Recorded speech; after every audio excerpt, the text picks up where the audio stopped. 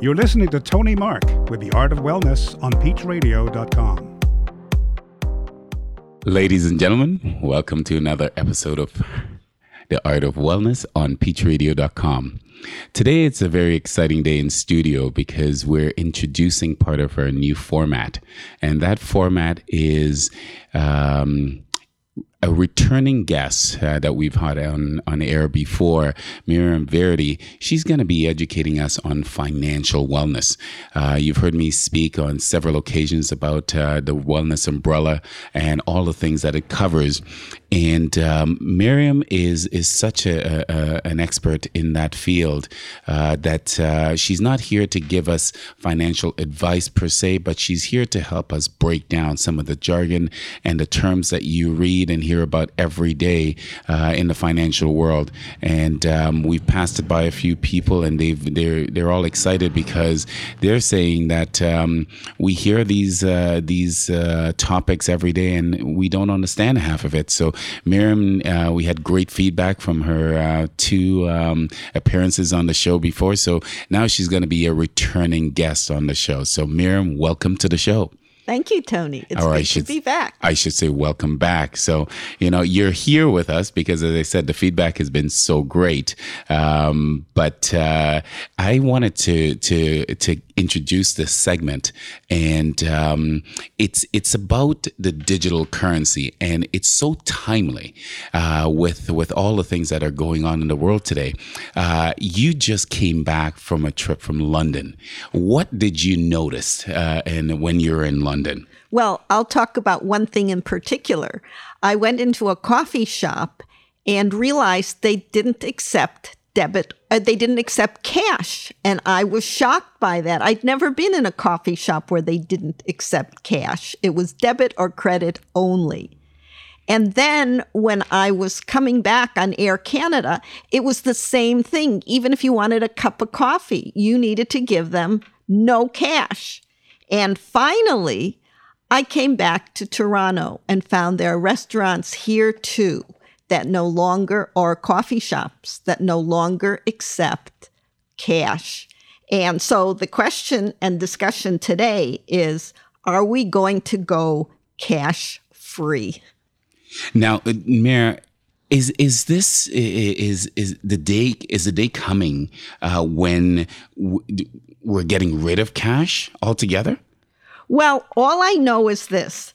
There's a race going on right now between the high-tech firms and the financial institutions, and they're trying to establish a way of doing that. And they feel that that will be the ultimate time saver, so that in the future you will either order and pay or both through your smartphone.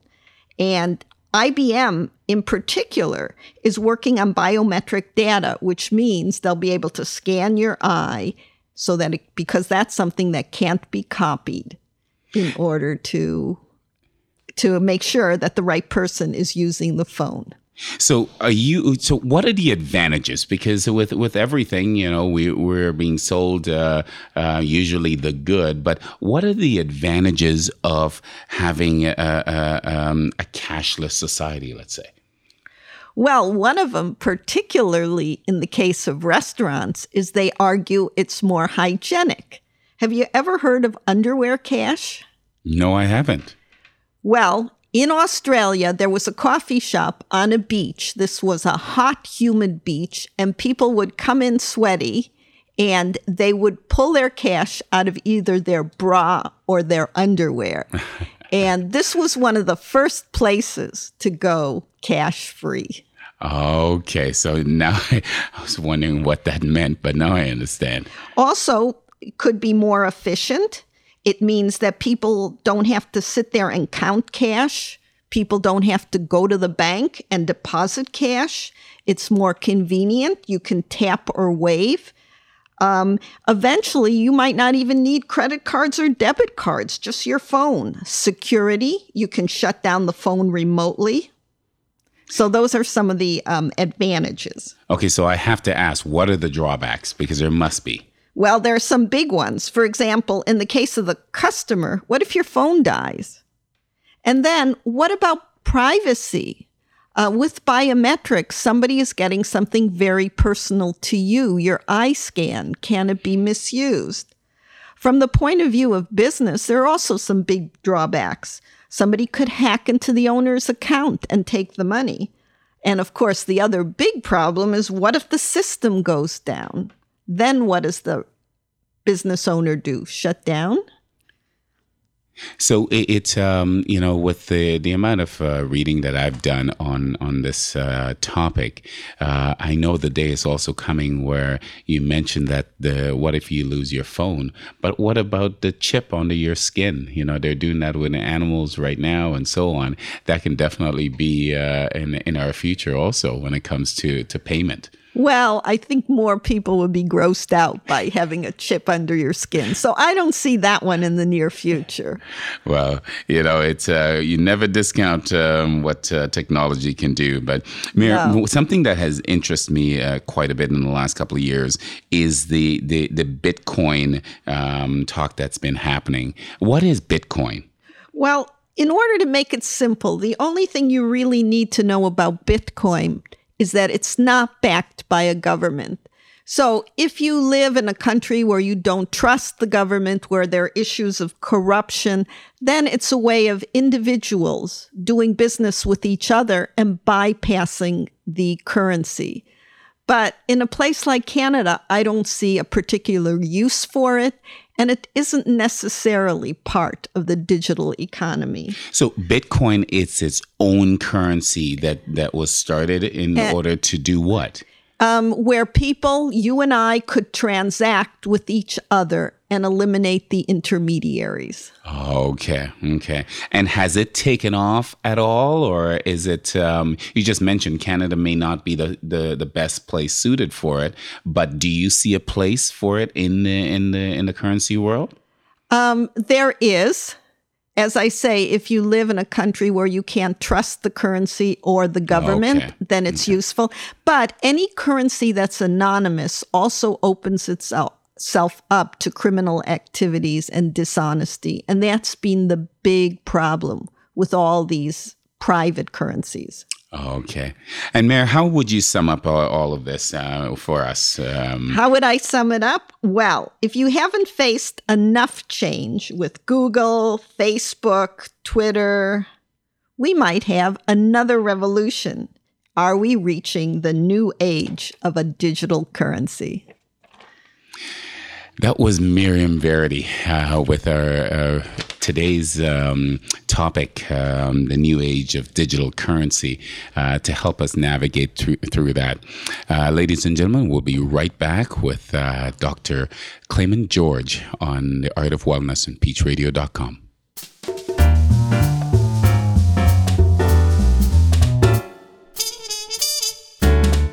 Thanks for listening to Peach Radio, streaming from the Peach Gallery in Toronto.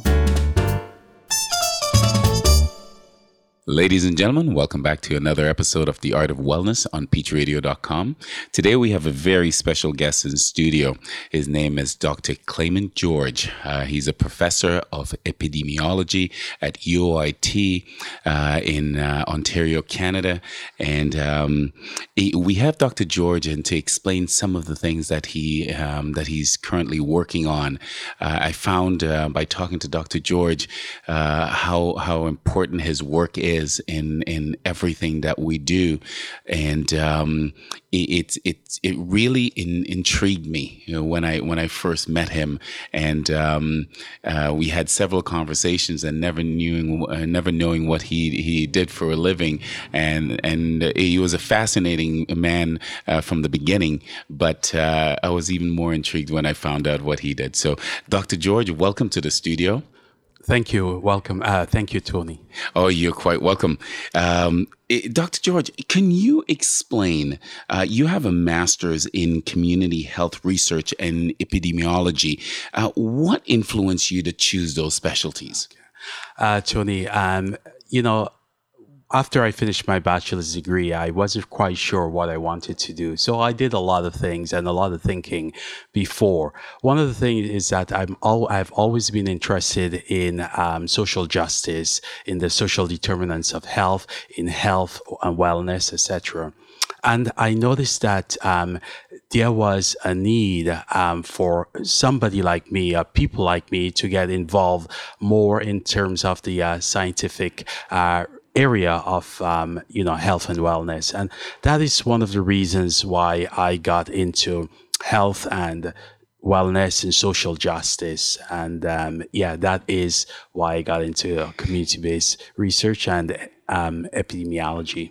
It's quite fascinating because, I do a lot of research on my topics and you learn so much as you go along.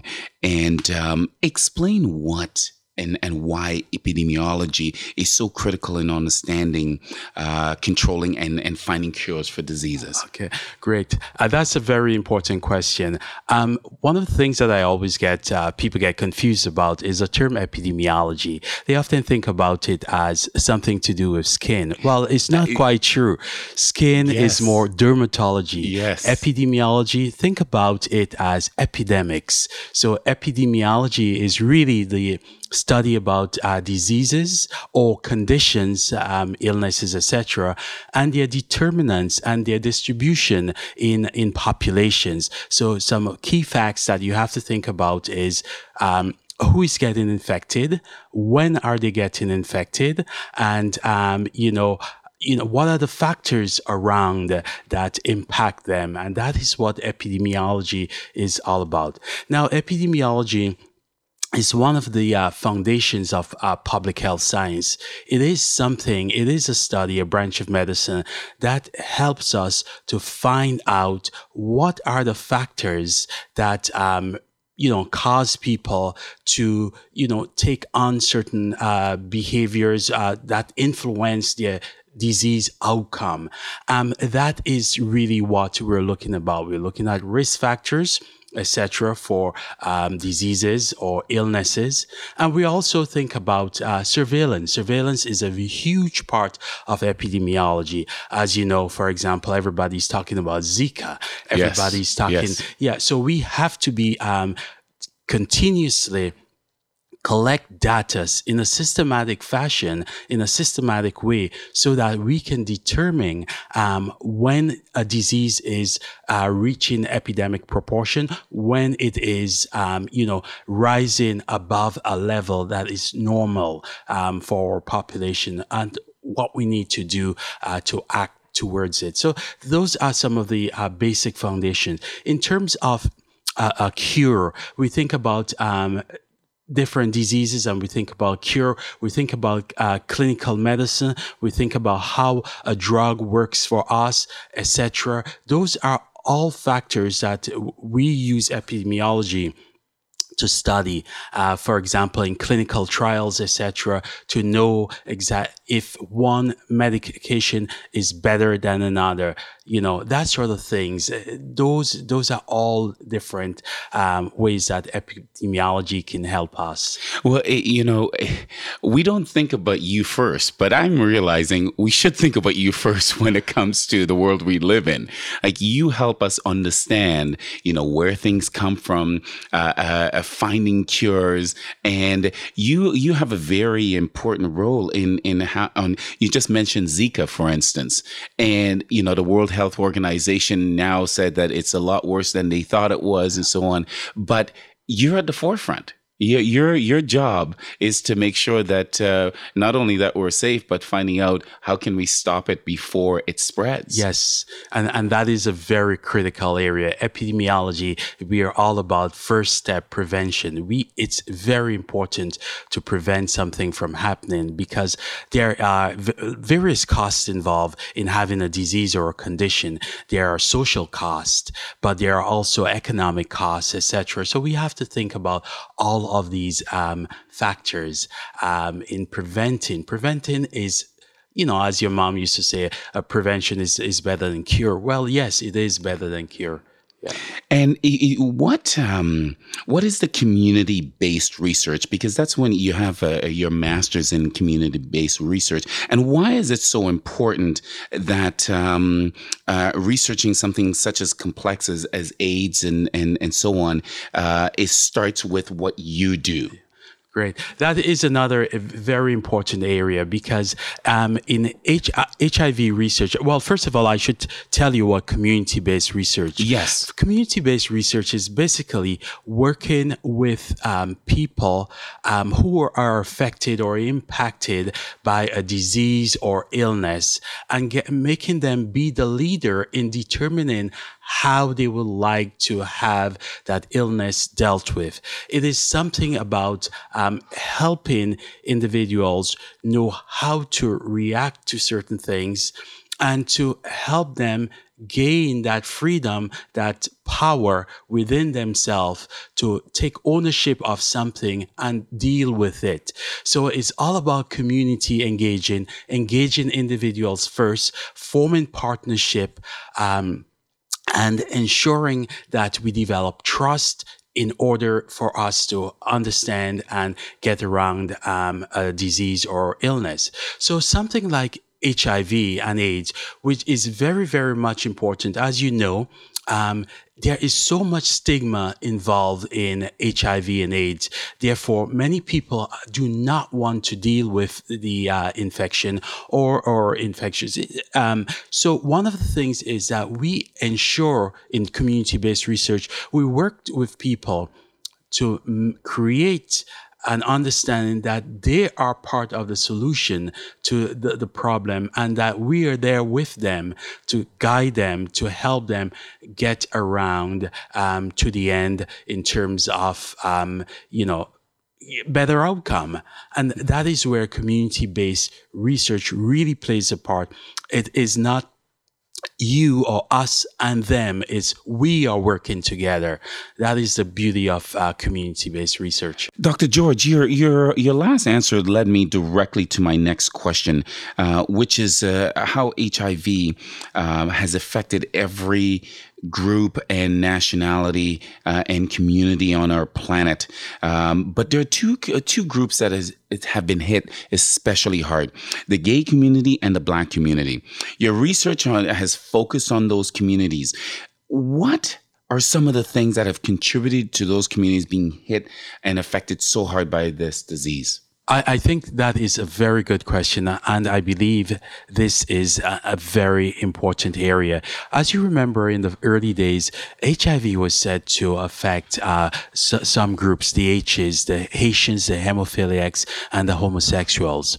And because of that reason, there wasn't really much of a public buy-in into the disease.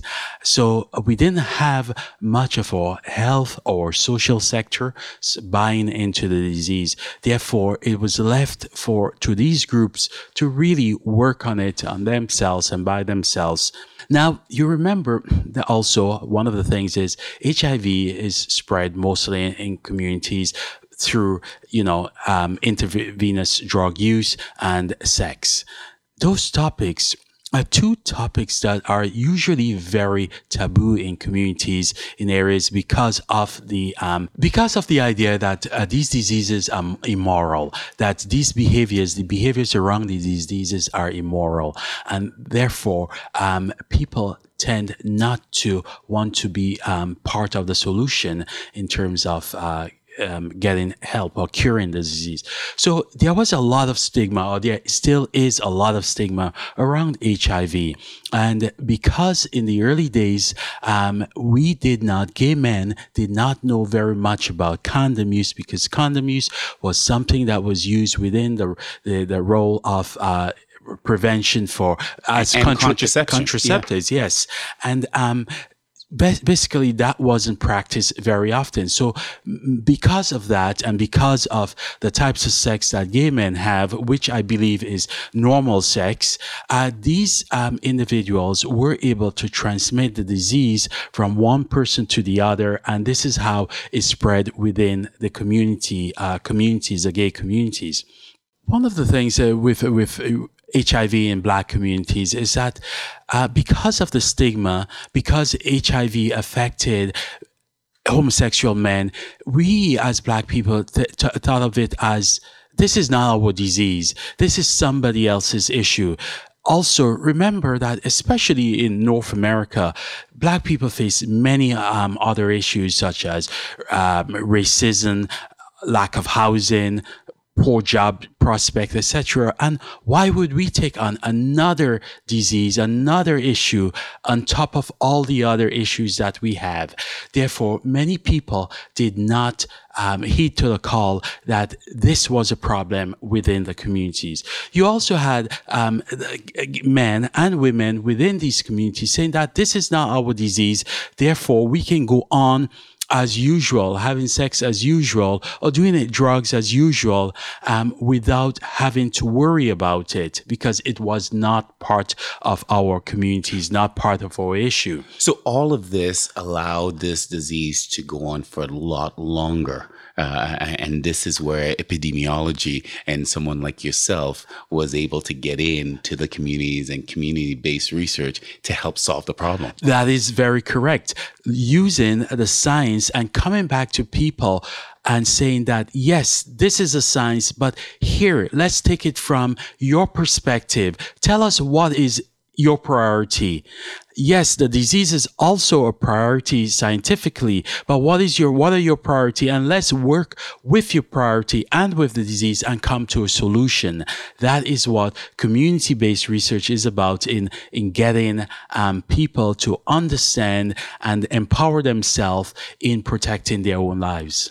Now, Dr. George, I want to take a short break and come back and talk to you because, I loved your explanation, and I led into this question. It was, how this disease, HIV/AIDS, and so on, has affected everybody. And part of it is also in Canada here.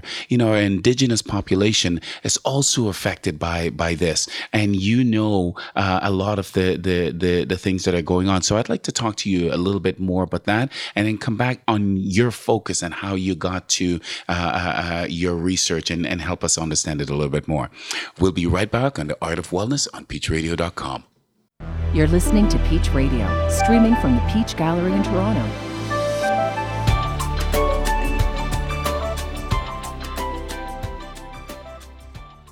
Welcome back to The Art of Wellness on peachradio.com. Once again, Professor, Dr. PhD, Dr. Clayman George is with us. And I wanted to delve in a little bit deeper into how HIV/AIDS has affected certain communities in our city, in our country.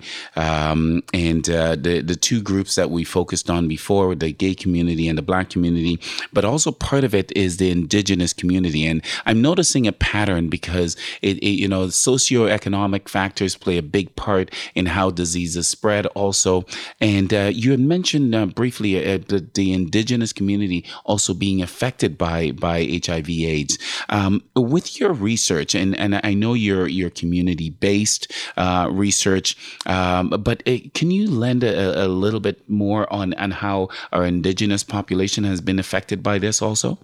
Great. Thank you, Tony. I cannot talk on behalf of Indigenous peoples of Canada, but I do have some ideas and experience in discussing about diseases and the general socio-determinants of health. Indigenous populations have been affected by HIV mainly through many of the factors that have affected, Black communities or the gay communities, etc. One of the things on a pure epidemiological perspective is, unprotected sex or intravenous drug use. However, to get to the root of the problem, we cannot focus on just the mode of transmission. We have to go further into looking at why are people at risk for our some may say putting themselves at risk, but that's not true. Why are people at risk for these diseases or infections? And this is some of the things. Many of the problems that indigenous people face today, such as lack of housing, discrimination in society, our inability as Canadians to look at indigenous ways of doing things and creating space for indigenous people are parts of the fundamental issues that make them, put them at risk for diseases. Even recently, we heard that just yesterday, we've been hearing about the suicides that's been occurring in indigenous communities. And this is because of our inability to allow indigenous people to think about diseases within their own ways of doing things from a historical point of view, and using those methods that they are accustomed to and are familiar with, and dealing with some of the issues that we as Canadians have often neglected, in terms of the trauma of residential schooling, etc. All of these things put people at risk, and we have to look into these factors to get to the root of solving the HIV epidemic. So what you're saying too is with your fact-based research and knowing what other cultures are doing, it's the best way to come together and to help them determine and solve their own problems.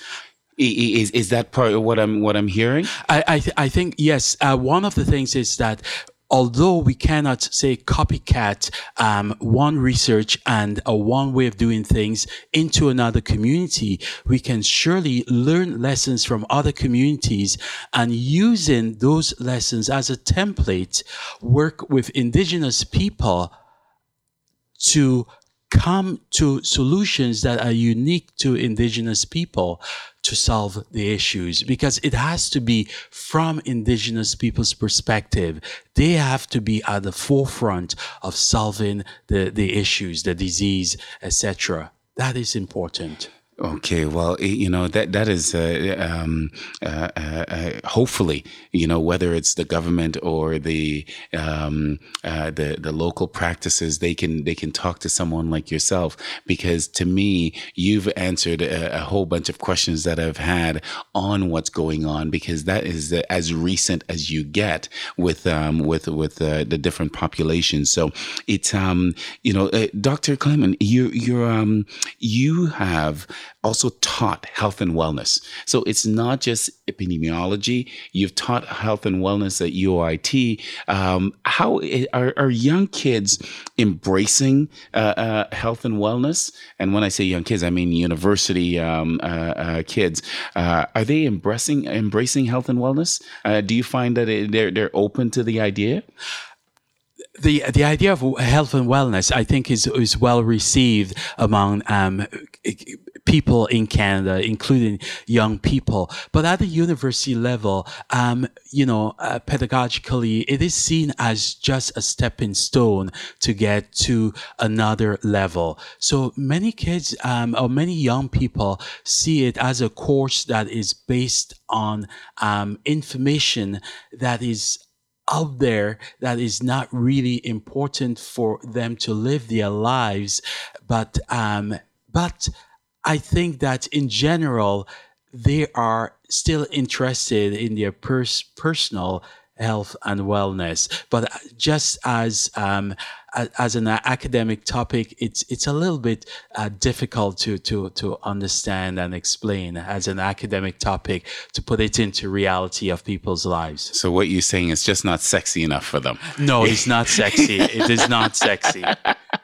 It's with the young population, if it's not something that grabs their attention immediately and have immediate gratification, they just don't seem to gravitate towards it. You look at it and you say, well, it's something that if embraced early enough, you can get so much out of it for the rest of your life. But we also think that we're indestructible when we were young. So health and wellness is not at the top of our list. That's right. There's so many priorities right now. So sometimes health and wellness doesn't seem to be exactly that. Well, I hope that course, is picked up and taught more in the future, because as we all know, it's a very, very important topic. Now, Doctor, you're also on a health board in Durham. It's the Durham Regional Health Sexuality Coalition. What is that coalition that you lead? Okay, probably I'll first of all start with I am at the ACDR, the AIDS Committee of Durham Region. I'm a board member there. Okay. And I sat on a panel, a group of members, a coalition called the Health Sex Youthality project. Okay. Thanks for correcting me. So that project is basically a group of public health and social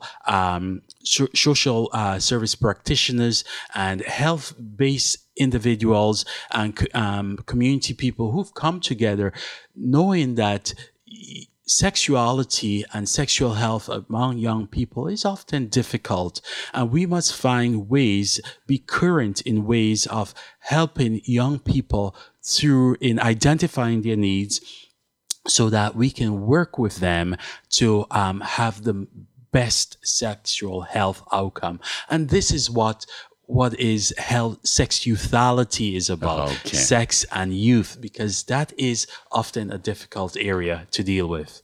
Well, it's that leads to my next question, which is adolescents and all and their troubling periods in terms of becoming more aware of themselves and wanting to explore their own lives. What do you mean? What does this mean for Black youth and the response to HIV? How does that impact the community? One of the things that's happening right now is that we see that there is an increase in HIV prevalence among young people, especially Black young people, especially Black women, young women. So one of the things is that we have to think of ways, innovative ways of getting that message out that HIV is still very much important. Young people, as we know, think that they're indestructible. So therefore, and they do want to explore their own ways. Therefore, how do we get that message across when they're no longer seeing people dying of HIV on the streets or dying anywhere of HIV as used to happen in the old days? So some of the things that I'm doing is I have a project that's looking at including parents to communicate, to talk with their kids about sex at an early age, so that they could become familiar with the area of sex and youth, so that they can tell them and talk to them about prevention issues. That is very much important. I also have a project that I'm working with another professor in the Bahamas, and we're looking at interventions that we can have with youth and their parents to come together to just know more. Because we see a thing is many of the Black youth, their parents are not comfortable in talking about sex. And therefore, the schools are also not comfortable. Many of the teachers are not comfortable about talking about sex. So where is that information going to come from? The internet, as we know right now. Yeah. But there's a lot of good and lots of bad information on the internet. Type sex in and you might get to a porno site. That's not what you want kids to be looking at. So helping parents to bridge that gap is very, very much important.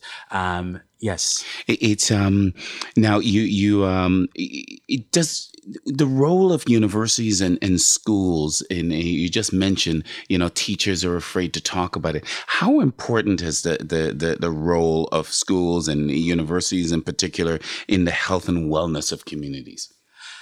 That is a very good question, Tony. Another good question, because in the United States, many universities have a federal mandate to include communities and community-based work within academia. Many of the schools here in Canada, unfortunately, pay lip service to including communities. Communities are often seen as a source of funding, a source of, making the universities well placed within society. But often the actual work that we do at universities do not go into actual communities. We do not get our hands as professors dirty. A way of saying it, to work with individuals in community. And I think that universities should allow their professors, their lecturers to spend the time, get the credits for being with communities, for listening to communities, for getting the community's agenda into universities, rather than just us as university professors telling communities what they should and shouldn't do. I think that this is a way that communities can really embrace the scientific ideas if they were allowed to sit with us, not as colleagues, and not as just the experts, but because we're all experts in our own way. So we need to hear from communities. We need to sit with them. We need to go to community spaces in order for us to better play a better role in communities. That is, I think, is an important aspect of universities also. Well, thank you, Dr. George. We'll be right back on the Art of Wellness with Dr. Clement George. This is Peach Radio.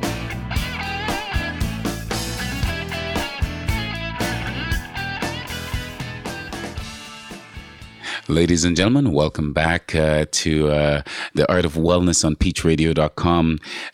We've had some very deep conversation in the past, and Dr. Clement George is helping us understand what he's researching and what he's studying. And so far, I'm now filled to the brim with a whole bunch of new information. So I'm really excited. But at this time in the show, I take the time to find out about our guests and what they do for themselves to keep themselves healthy.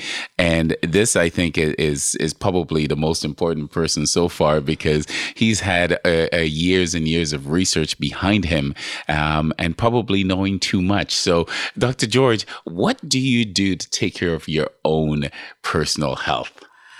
That is a tall question. I think it all starts with a healthy attitude. Uh-huh. And what is a healthy attitude? Trying to have a lighter look on life, laughing. That is something, not being taking myself too seriously, as one will say. But really, one of the things that I think in good nutrition, in the morning, I think it's very good to have a good breakfast before going to work.